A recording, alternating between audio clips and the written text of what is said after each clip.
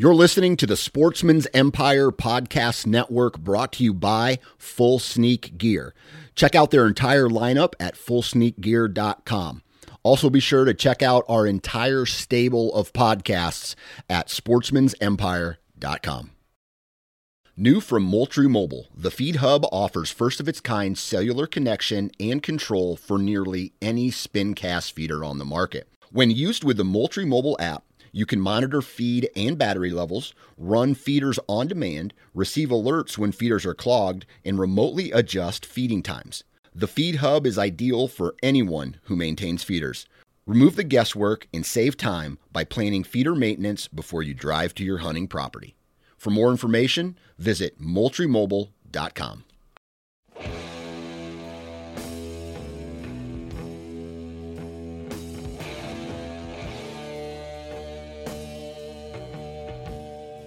Welcome to the Nine Finger Chronicles podcast, brought to you by Exodus Trail Cameras, the #1 podcast for bow hunting product information and hunting stories from across the nation. And now, here's your nine-fingered host, Dan Johnson. Happy Mother Effin' Friday, everybody. Hopefully everybody had a great week, and hopefully you are rolling into one hell of a weekend. There is a chance I might get out and do a little ground pounding, looking for some shed antlers here in the next couple days, maybe Saturday. I think I mentioned in the last podcast my antlers are done, or my mount for my 2016 buck are done, and they are in the shop or to be picked up. So I am going to go pick up my mount this week, and then I'm going to go knock on a couple doors while I'm down in that area to, maybe get turkey hunting or shed hunting permission, and that way I have my foot in the door for bow hunting if there's any room on some of these properties. But today we have a really cool podcast about a guy that moved out of his home state from Wisconsin to Minnesota, where the only access that he had for hunting ground was public land. And it seems kind of fitting with the support that the outdoor community, not just hunters, but backpackers and hikers and fishermen, the support and the outreach and the outcry to stop that H.R. 621 bill that proposed the selling of public lands. The representative or the congressman that was going to introduce that bill actually pulled it because he heard so much of a response from the outdoor community, and that's awesome. So it's kind of fitting that today Justin Pez, that's the short version of his name, from Minnesota, talks about how he has learned how to hunt public ground in Minnesota around a heavy populated area. So that's what today's podcast is about. Hopefully you guys enjoy it. Before we get into today's podcast, I just want to tell you about Deer Lab and kind of get you, a user success story that John Livingston, one of the owners, shares with us. We get testimonies all the time coming in, but one that stands out from all the rest is the Dan Kaufman buck, which was shot last year. It's a free-range buck. Dan was in Ohio. He had a farm in Ohio, and the buck that he shot had a Pope and Young net score of 287 5/8 of an inch. It was a monster of a buck. And I was talking to Dan about, okay, tell me, please, how did you use Deer Lab? And he said that he just used Deer Lab for this particular buck. He was targeting it, and that was the only buck that he was going after. And he realized after using Deer Lab that the buck, which is called the Dan Kaufman buck, basically only moved during daylight hours with a full moon. And so he was like just racking his brain trying to figure out how to get to this buck. He was bedded down in a big bean field in the middle of the bean field, and he just wouldn't move. And so using Deer Lab, he realized that this buck was only moving during a full moon, And so the next full moon came about. He went out, and sure enough, I think it was like a 15-yard shot that he had for him. So that was kind of our, one testimony that stands out above everything else. It's the number 2 buck shot by bow in the world. If you guys want to find out more information about Deer Lab, visit deerlab.com/9fingers, and that is a landing page that is set up specifically for Nine Finger Chronicles listeners. And while you're on that page, and only on this page is where you will find this great deal, is a 30-day free trial period. All you have to do is sign up. You don't need to put a credit card in or any type of financial information, and you'll be able to start entering in your trail camera photos, and that will allow you to gather a ton of information on the deer movement on the farms that you hunt. So make sure you check out deerlab.com/9fingers. Now let's get into today's hunter profile, public land hunter Justin Pez podcast.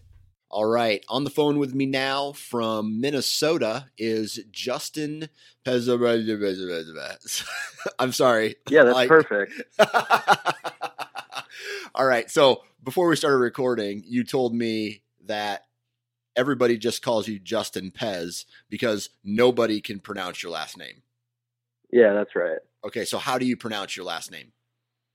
So it's Pezzeski, but starts out P-E-Z. So I always just tell everyone just say Pez. So okay, everyone just calls me Pez. Okay, gotcha. So growing up, did teachers have a rough time like calling roll call? Oh, like absolutely. Substitute teachers?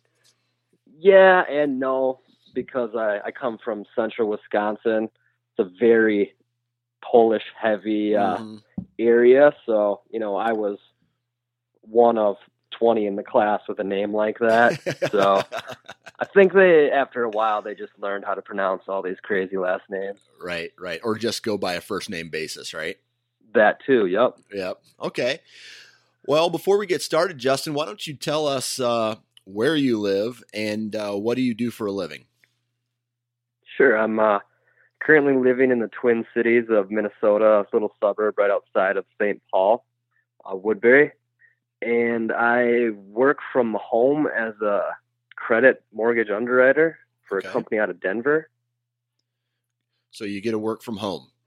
Now, yeah. I talk with guys all the time about, they took jobs specifically because they can work from home or they're very flexible jobs. They may take a pay cut because they want to hunt as much as humanly possible. Is this kind of the same thing for you? It was and it wasn't. That definitely played a role. When I took this job, I had found out I was going to be a new dad, and the flexibility would be perfect for that, and also, obviously, hunting. Right. I think that the company I work for, they're great. They'll let me leave at like 2 whenever I want, September, as long as my stuff is done. I still have to put in my 40 hours, but I can do that at 9, 10 at night if I need to. Right. Yeah. I got a situation like that where I work where I'm allowed to pick my daughter up from preschool on Mondays and Wednesdays, but then I just come home and work the rest of the day at home. So, yeah. Kudos to the people who, the employers who support hunters, right? Exactly. So exactly. You said that you are a new father. How old is your kid? He just turned 11 months. He's a crazy little one. He's running around and smacks his head off absolutely everything he can. My son's head is gigantic, and when he starts running, sometimes he'll get out of control and he'll start getting that big fat head of his will be leaning forward, and he'll run into like a door at full blast, and he'll shake it off and laugh. And I'm like, if I did that, I would be in a hospital for weeks. Yep, for sure. My kid likes to put his head down and not look where he's going. And then all of a sudden there's a wall or a chair, you name it. Right. So how was it for you? And I don't know, are you married? Yeah. Yeah. Okay. How was it for you and your wife with not quite a toddler, but not quite a newborn, going into your first hunting season? My wife is actually really good with it. She knows how passionate I am about hunting, and I obviously didn't get to hunt, I'd like to hunt every day of the week if I could, but I worked it out, and actually listening to your podcast and Wired to Hunt really kind of put a whole new perspective on it for me, where I really try and hunt smarter, not harder. Gotcha. This was the first year where I actually researched moon phases and wind direct. Well, I mean, I always kind of paid attention to the weather or the wind, but really looked into it to make sure, okay, I've got this kind of wind tonight. That'd look like a week out and say, okay, honey, I'm going to try and go this day. Right. How's your schedule look? Can we fit that in? And it worked out this year. Good. That's awesome. That's awesome. Well, I tell you what, let's go all the way back. And you mentioned that you kind of grew up in central Wisconsin. Talk to me a little bit about what it was like to grow up in central Wisconsin, because when I think of Wisconsin, for some reason, more than any other state in the United States, I think heavy hunting tradition in Wisconsin. Can you talk to us a little bit about what it was like growing up in Wisconsin as a hunter? Yeah, with my family, that's exactly what it was. My grandpa hunted. He's got, countless deer over the years, and my dad always hunted, and he got me into bow hunting at a very young age. I remember finding his old recurve in the basement. Oh, nice. And I didn't realize it at the time, but the string, you put it on backwards so it doesn't stretch over time or the limbs don't warp on the recurve. And I was shooting it around the basement. And then one day he flipped it around for me, and I was 4 or 5 years old, and I couldn't even pull it back anymore. So got a little frustrated with that. But he bought me a bow like the day I could pull one back. I was probably 5 years old. And then he bought me my first bow, which was pretty hilarious. He got it from a guy who, I'm left-handed, and this was before like anybody really thought about fitting a bow to a person. He bought me a bow, a used one off of a buddy of his who was probably 6'4", 6'5". Right. Just huge man, huge wingspan. And the bow probably had like a 32, 33, 34-inch draw. My draw is like 26.5, 27 inches, I came to learn. So I shot that with fingers and an open sight, and I made it work for years until I actually went to a bow shop. Yeah. And they're like, "This is how you shoot a bow?" You're playing with dynamite. Yeah, they set me straight. Yeah, for sure. All right, so I don't know if you can hear that right now, but doing podcasts with my kids can sometimes, you can probably hear my kid screaming right now. Yep, I heard that. Shit. Anyway, so Wisconsin, right?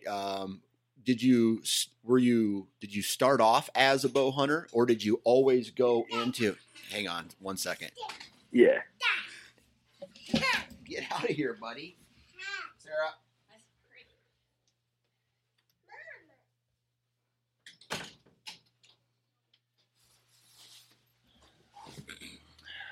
I'm sorry about that, man. Yeah, no, that's fine. All right. So, it usually locked the door, and I didn't that time. All right. So back to it. So did you always start off as a bow hunter, or were you brought in via rifle first or shotgun? Yeah, actually I did. You have to be 12. I don't know if that's still the rule in Wisconsin, but back when I was young, you had to be 12 before you could actually sit and hunt by yourself.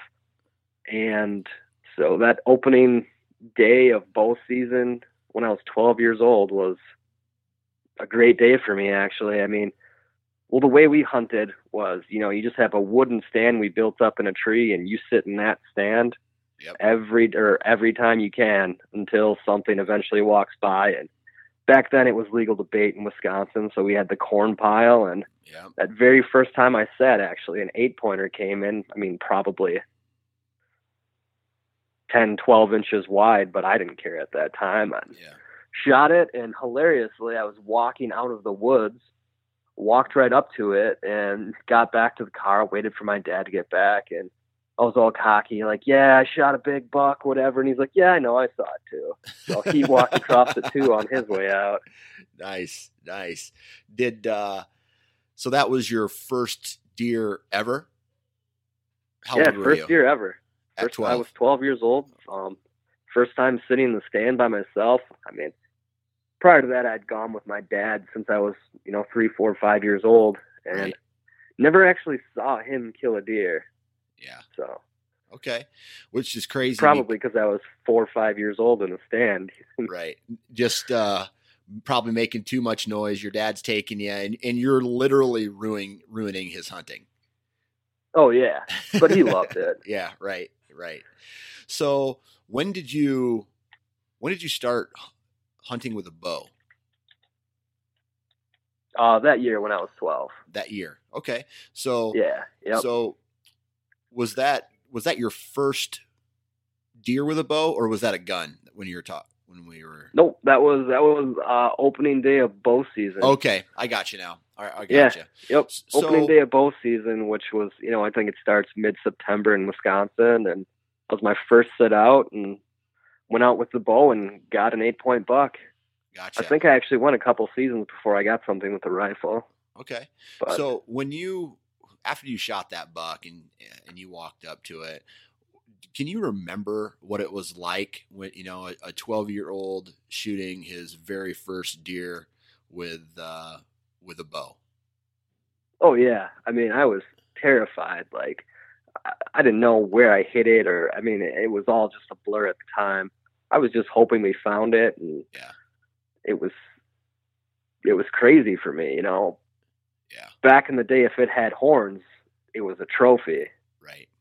So any kind of buck was just awesome. And an 8-pointer, my dad was so happy. I was proud, and I gloated forever about that. So what was I take it you hunted that same farm. Is this a family farm? Is it a chunk of private ground, public ground that you have access to? Talk to me a little bit about the farm. Yeah, it's actually my grandpa's 40 acres that he bought, a while back. Our family's hunted that for years and years. And it's just a little 40 that we all sit on. And I guess I haven't hunted it since I moved to Minnesota, but it's a nice little property. Right. Okay. So is it like ag or livestock or all timber? Nope, it's all woods. All timber. There's a couple small openings. I'm kind of excited for my dad because he finally got into the whole food plot thing, and this year he's planning on throwing in like a half acre of corn, and I actually bought him a bunch of fruit trees for Christmas last year that he planted. So oh, nice. It's transitioning. It's a mix of woods. There's a bit of swampland and a couple small openings that we just put food plots in. So are you guys taking active steps then to maybe transform that property into a better habitat for deer? Exactly. Anything he's been else? Looking into that, like,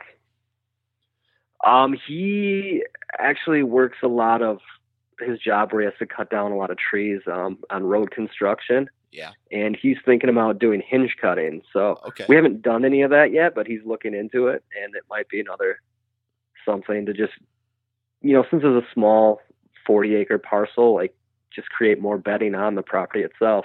Right. That's a fact. So what's in central Wisconsin, as you were growing up, how was the deer numbers? How was the quality of bucks on that farm as you were growing up bow hunting? It's actually changed quite a bit over the years. I remember when I was really young, you'd see doe after doe after doe, and hunting, gun hunting, for example, you'd go out there, you'd see 15 does at a time run by, and you'd either wait for maybe the one that had horns, or you'd just pick out the biggest doe. Yeah. And then the DNR actually came through with the T-zone hunting, it was called, and it was really to get the population in control. And I think they gave every hunter 6 tags for free. Oh boy. And oh yeah, when that happened, I don't think I saw deer for like 2 or 3 years after that. Oh really? And it was bad for a while. It's like they tried to wipe out the deer population. Was that in the CWD zone that? No, that was even before that. We're okay. Still north of that. We've never really had a CWD hit there. Okay, I gotcha. But this was probably back in like the mid '90s. They had this hunt. Okay, all right. But I mean, this is also this is also Wisconsin, where everybody's out there hunting. So, it's like a pumpkin patch on everywhere you go. Right. 1 second, please. I'm going to talk to my Sure. wife. Deer, I feel, was rough for a long time, where I actually got really frustrated with hunting and almost wanted to quit because, you'd sit countless hours and never even see like a fawn or a yearling. Right. And so the population has recovered since then. I feel like it's a much more healthy number now. Okay. And you see a lot more mature bucks. And I think that's got to do with, better management, and also everyone around the tract of land seems to manage their land better these days.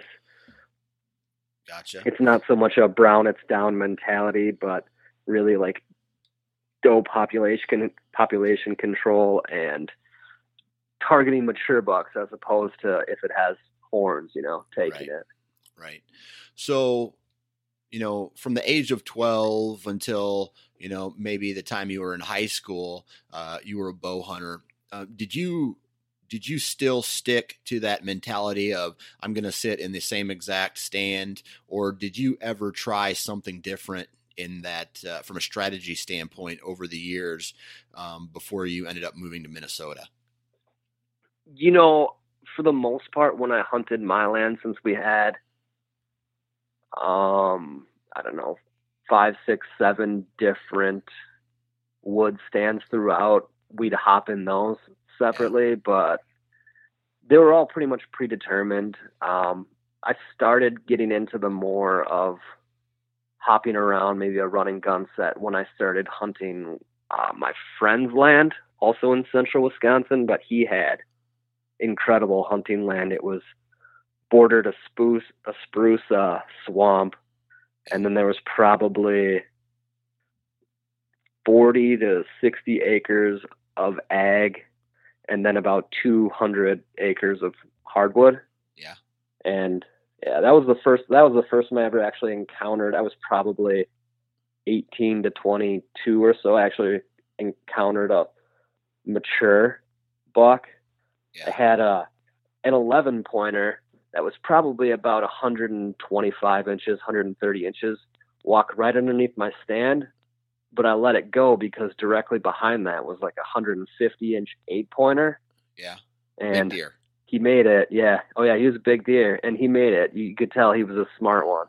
Yeah. The 11-pointer was probably a 2.5-year-old, walked right underneath my stand. He came into about 30 yards, realized something was up, and then just walked all their way. Never got a shot on him. Okay. So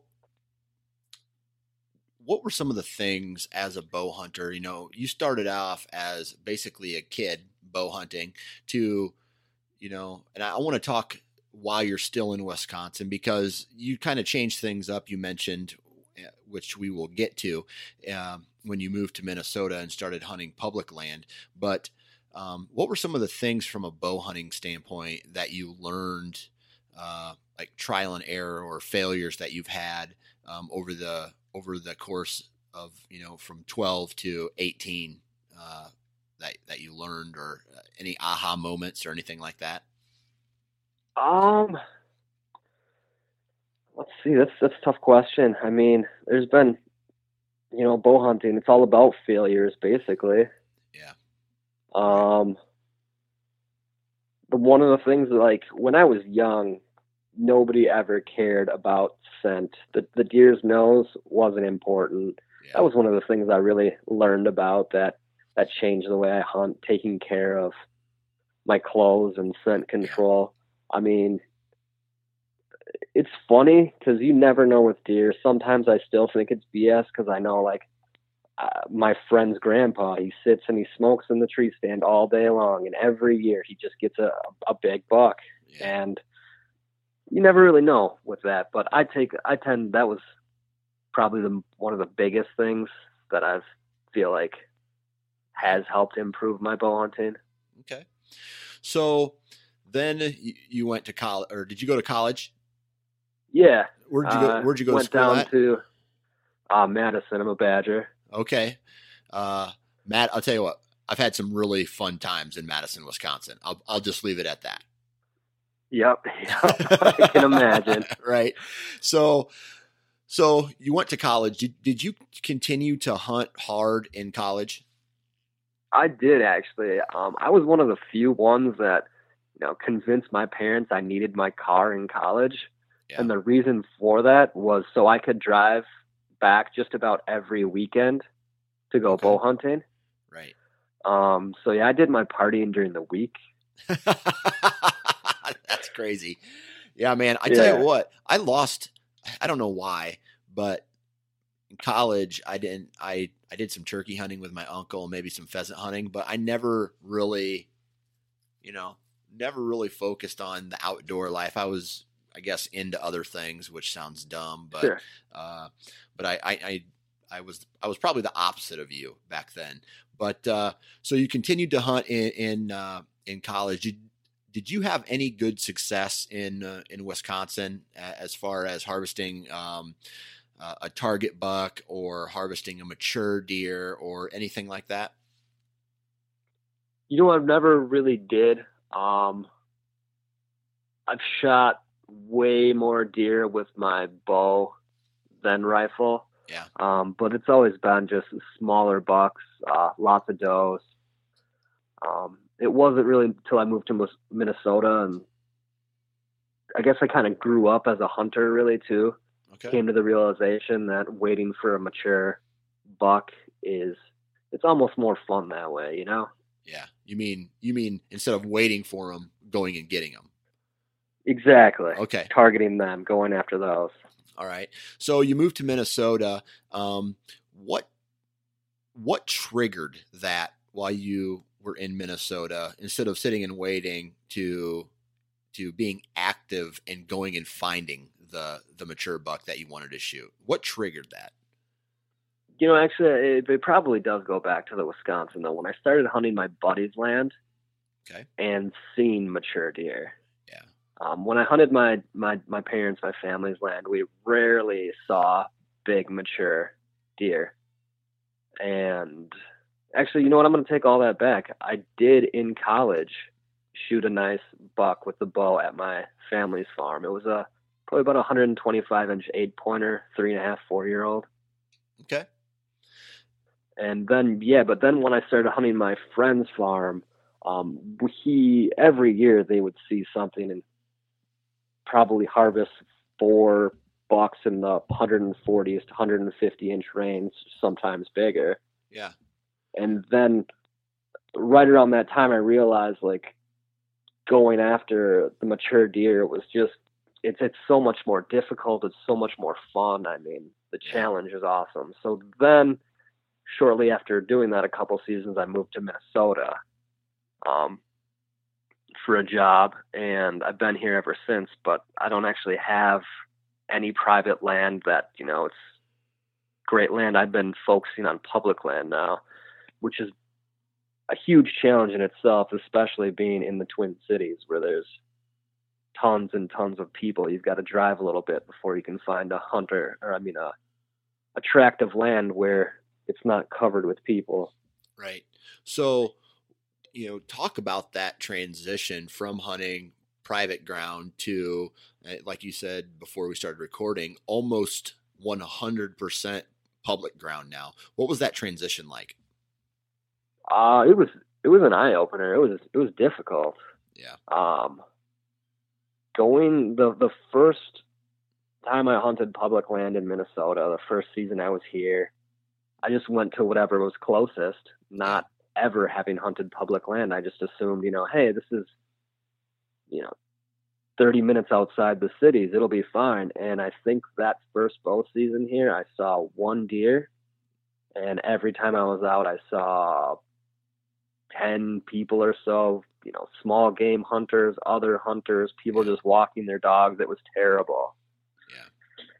So what did that do to you? I mean, did that get you thinking? Did that, did you? It did. It really made me more determined as a hunter to find, because I watch the hunting shows and I see a lot of people are just focused on public land, and I can't remember the guy's name. He's from Wisconsin, and he's in the woods, 270 days a year, and he gets a mature buck every year on public land, and he hunts the beds. He was on Wired to Hunt. Dan Infalt. Yes. Yeah. Infalt. Yes. Yeah. Yes. And it was hearing stories like that inspired me. I'm like, I can do this. So I started really researching and going on, the Minnesota DNR page and seeing where there's different tracts of land, what's easily accessible, what's not. Okay. Google mapping, endless hours on Google Maps, figuring out where's a good access, where I could put possible stands, and then scouting. I wish I could say I do better at that, but most of my scouting comes from a desk. Yeah. So, that first year you were driving 30 minutes from your house, you thought, man, I'm going to be 30 minutes is far enough away. You started running into a lot of people. You hardly saw any deer. That triggered something for you, right? And you started doing your research. You started looking for new places to hunt. So how many hours or minutes or whatever from your home did you start traveling that second year to hunt? The second year I actually got lucky and was drawn in a lottery. Okay. For a large, I want to say it's about 3,500 acres. It used to be the University of Minnesota land. Yep. And they actually gave it to the DNR in order to build their new college football stadium. Gotcha. That was part of the deal. But now it's a lottery, and I think only like 60 tags of the 3,500 acres. There's only about 60 tags drawn each year, and then I got drawn for that, and that's kind of when I started to get serious. I Google mapped that property like crazy. I felt like I knew the ins and outs of it and where to go. It was a lot of ag, but that year I actually found a spot. Let's see. It was October 26th or 7th, I want to say. Right. And had a buck come in directly at me, came and just tore up a tree for the longest time where it was getting dark, and I didn't think I was going to get a shot on it. Hold up a second. Before we talk about, you killing that deer, you just got drawn, was it just a 1-year lottery, or how many years did you put in for this? That was the first year. Okay. So you put in for a year, you got drawn. So when you got drawn, what did you do after that? You had never been on this property before. Did you just scout from your desk, or did you put boots on the ground and start figuring out what you needed to do before the season started? So I actually put boots on the ground one time. I had the opportunity to go out there and scout it. Okay. And a lot of my other scouting was basically while hunting. Okay. And this, I guess, would be the first time I actually did run and gun sets. I had a climber at that time. Okay. Which was terribly clunky, heavy, noisy, and it was just brutal to get in and out of the woods. So at first, I really just hunted, close to the road and areas next to cornfields that I thought were great. But then I'd go deeper and deeper in and eventually found a spot I liked. But yeah, I did a lot of scouting on Google Maps that year and the one preseason. Like I said, most of my scouting was then done while I was actually hunting. Okay. So, this being the first time in this, limited hunting in there, right? Did you hear stories about the caliber of deer that were in there, or did you kind of ignore all that and just go in there thinking, it's going to be like the previous year where you had a lot of other people? I guess, when I think of something like this, I think I'm going to do, let's see, I'm putting in points for Wyoming, right? And someday I'm going to draw to go on a hunt there. And I'm going to have a lot of research to do on that, even potentially taking a trip out there. Now, you drew this tag, and you said you've done, most of your scouting was done while you were hunting. When you first, let's just go right into that first hunt. When you went in there on that first hunt, was it just kind of an observation stand, or did you? Yeah. Yep. It was definitely an observation stand. Pulled off the road in one of the parking spots and went in probably, I want to say just a few hundred yards and set up on a tree. That was actually the tree I had found in some of my pre-scouting. There was a lot of trail crossings there, and you could see a decent amount. And what time of year was that? That was probably, I want to say opening day of bow season, so mid-September. Okay. So were you hunting a field edge? Yeah. Okay. Yep. I found the tree before there, and I was still kind of in the mindset of how I hunted growing up, where you find a tree, you sit there, you go back to that tree, you go back to that tree. And over, the 4 or 5 years I've lived, it's longer than that now. Yeah. But that I've done that, I realize, it's really much more important to find numerous spots instead of hunting the same area. So that year I picked out a couple spots. Okay. So when you sat up that first night, were the deer coming out close to you at all? I mean, was this a buck only draw, or could you get a buck and a doe? Or a buck or a doe, yeah. A buck or actually, a doe. Yeah, a buck and a doe. And a doe. Yep. Okay.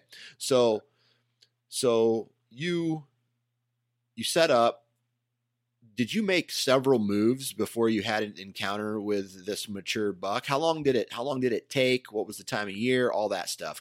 Kind of lead us through the timeline and the steps that you took from that first hunt on that public piece of ground to when you actually harvested that buck. Sure. So, I had gone and I was on the ground once before the season scouting, picked out about 3 or 4 spots that thought were decent, and access to these 3,500 acres isn't great.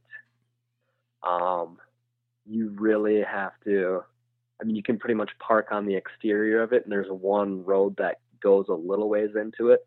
Right. But if you want to go into the middle, you've got to hike. And my first few sits were all parking on the side of the road and walking in a few hundred yards. And I learned from that, really. By the time the one spot where I ended up shooting this buck, I really didn't want to sit there because it was a bitch to get to. Yeah. And scouting, it's not bad. You're not carrying anything really. But then when you've got to stand on your back bow and whatever equipment you're taking, it really discouraged me from going there. But I finally put in the time, and I'm like, I'm just going to go sit there. And that's when it really paid off. I had this buck come in, and so what time of year? Up a tree, and what time of year was that? That was I want to say October 26th or 27th. Okay. So how many times did you hunt that piece of property before you had an encounter with this buck? I would say in the month and a half before that, probably 10 times. Okay. So 10 times in this 3,400 acres, you narrowed it down to an area that you felt you would run into some deer. You bounced around a couple times in there, and this tree that you ended up setting up on was something that you identified before the season even started, right? Yes. Okay. All right. So you get it. You get in this tree. It's October 20th or whatnot. Walk us through from there. So I got into the tree, and a buddy of mine, actually, I should mention that he helped me with all the scouting. He had previously hunted this property, and he's from Minnesota and had been in that drawing a few times. So we had found that tree, and I finally decided to hunt it one day. And right before dusk, this buck came in. It was actually very thick and difficult to see it. It stopped about 30 yards from me and just tore up a tree for, I want to say 10, 15 minutes. And that's when your heart really gets going, when you can see them for so long. Yeah. And eventually it walked out into an opening. I shot it, and I didn't realize how big it was at the time. When I shot it, I just knew it was a nice buck.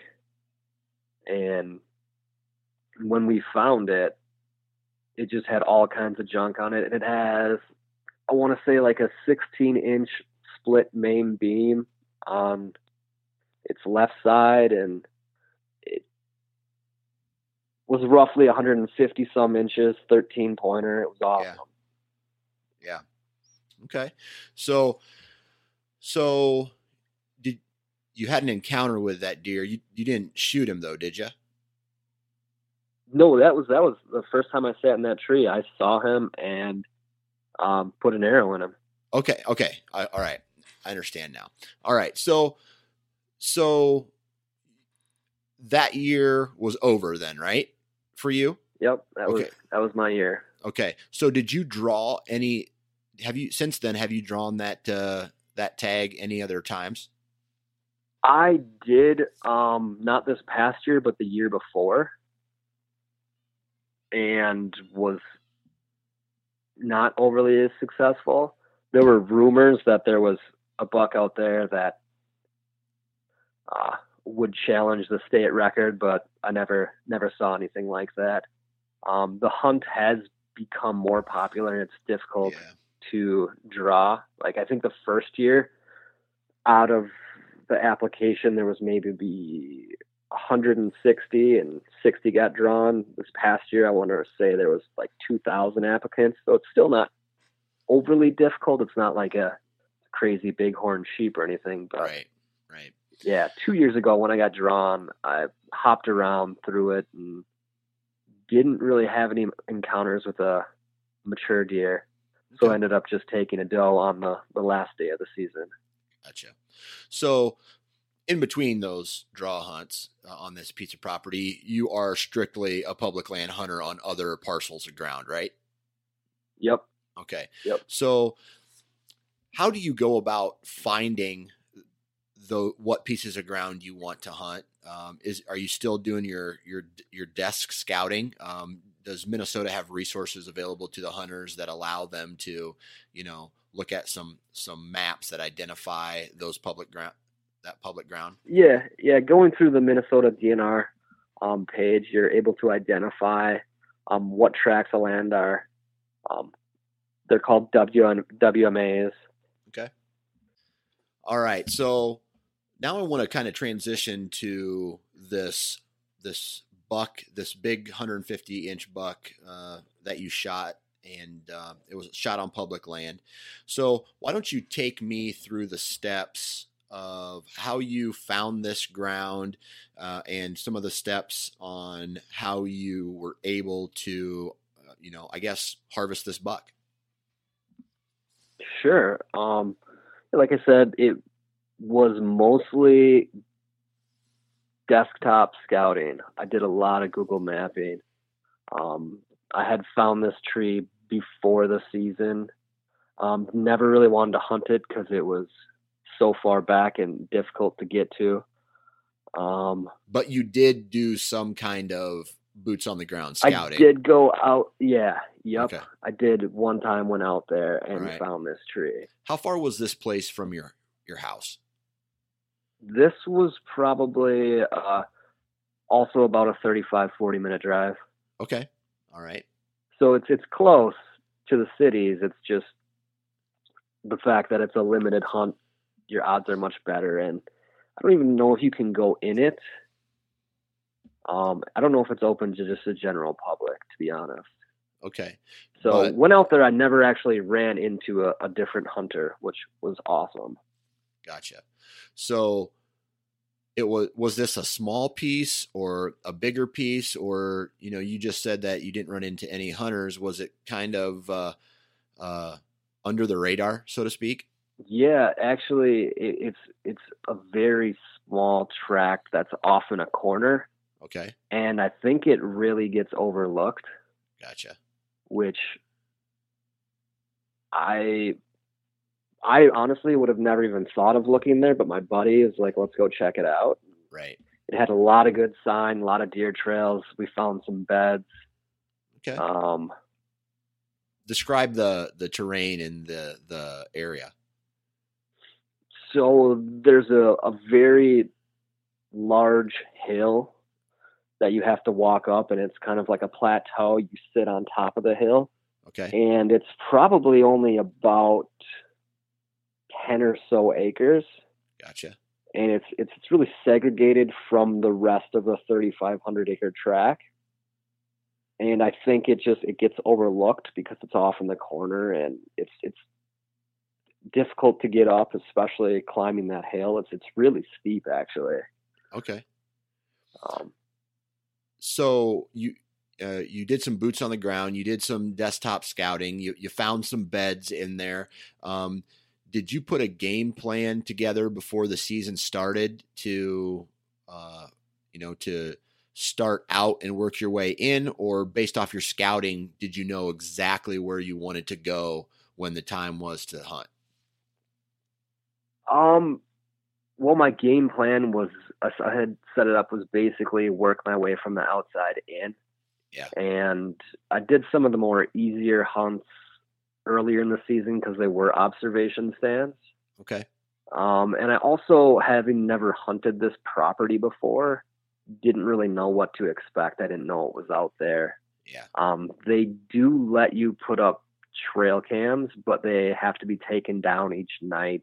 And so I never ran any out there. Yeah. Yeah. Especially when most of the movement on deer movement is nocturnal anyway. Exactly. Okay.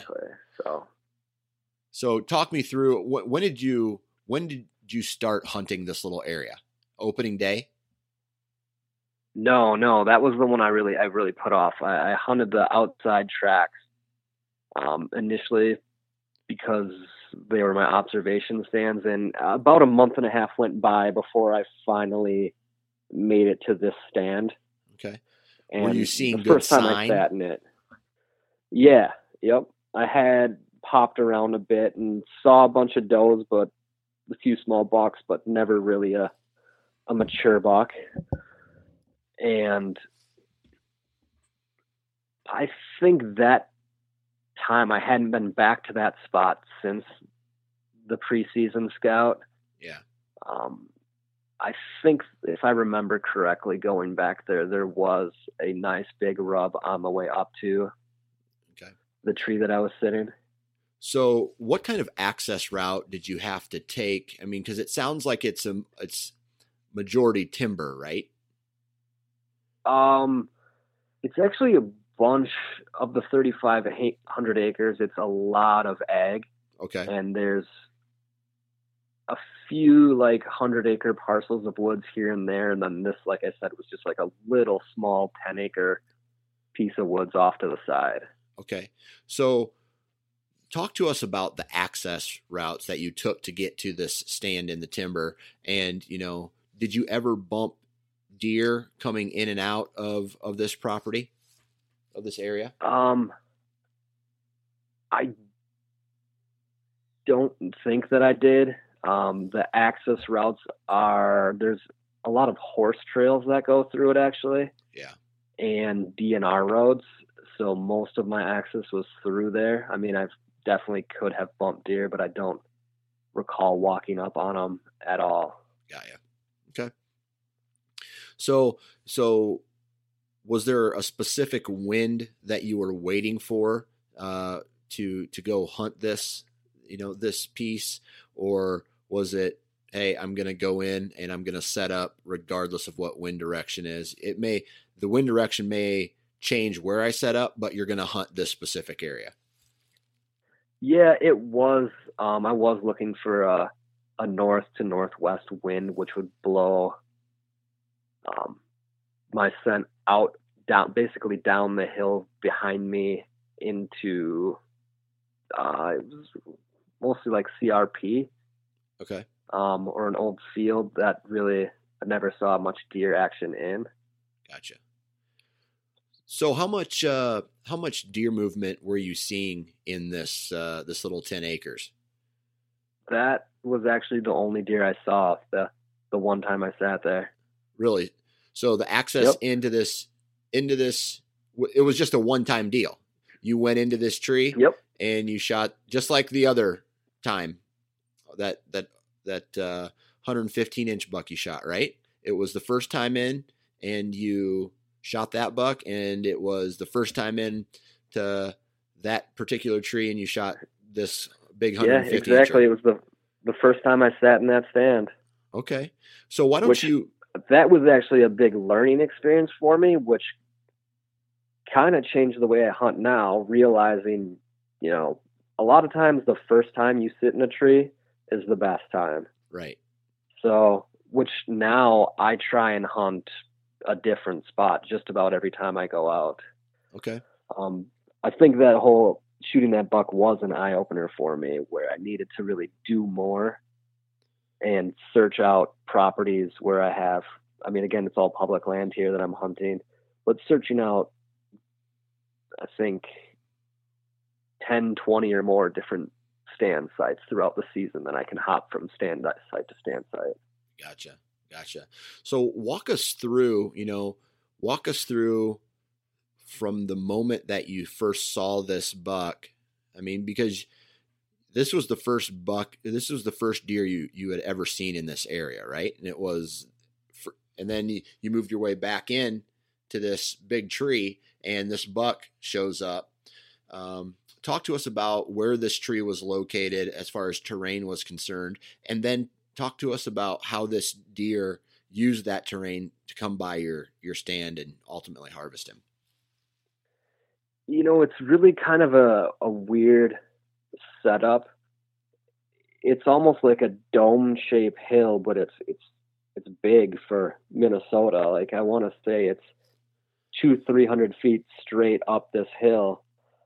And I sat on top of it, and there's a clear cut all the way across the top, and then to the east and west is hardwoods.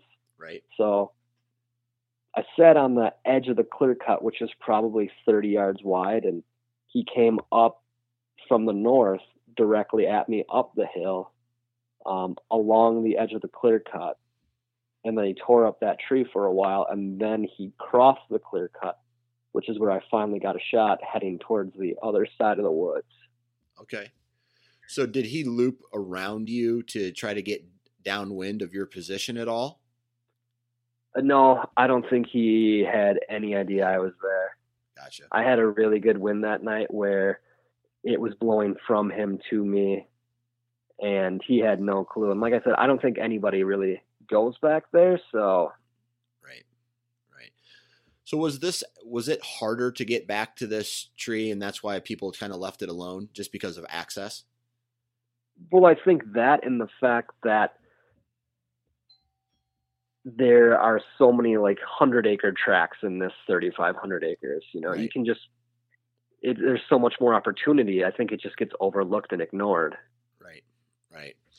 So when you were hunting, you made this transition to public land. How was the How was the, God damn it. I'm sorry. I want to I'm having a rough day today. Okay. Hey, that's all right. Buddy, my dog's barking. My kids are making noise. All right. Bop, bop, bop. What did you learn, over the years hunting public ground?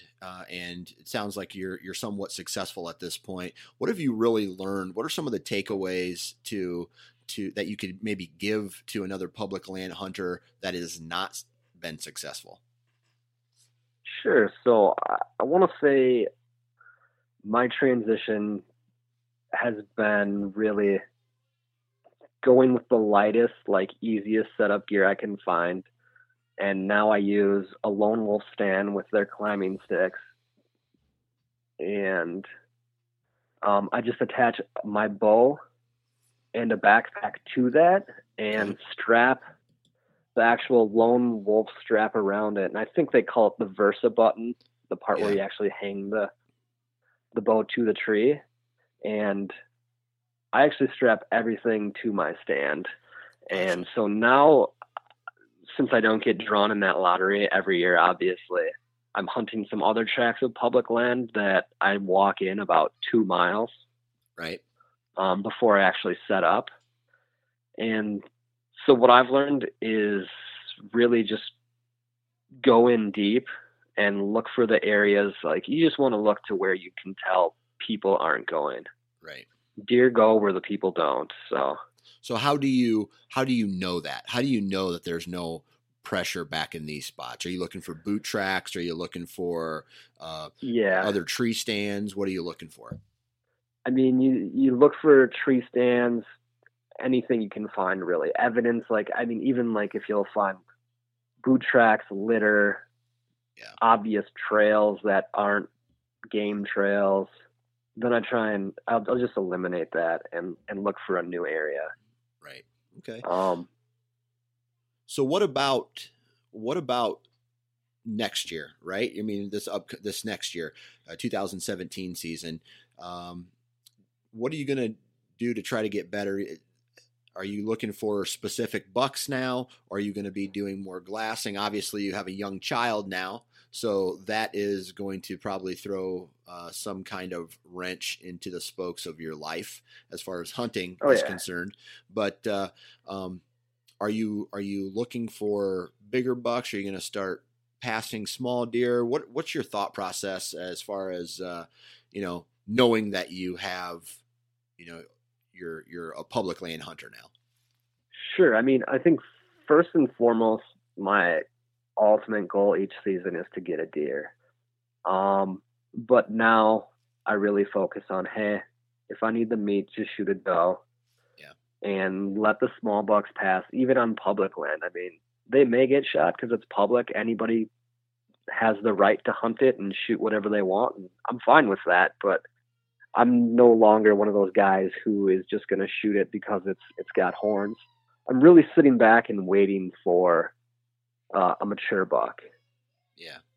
Yeah. And I think this next year I've found a couple of tracks over the year that,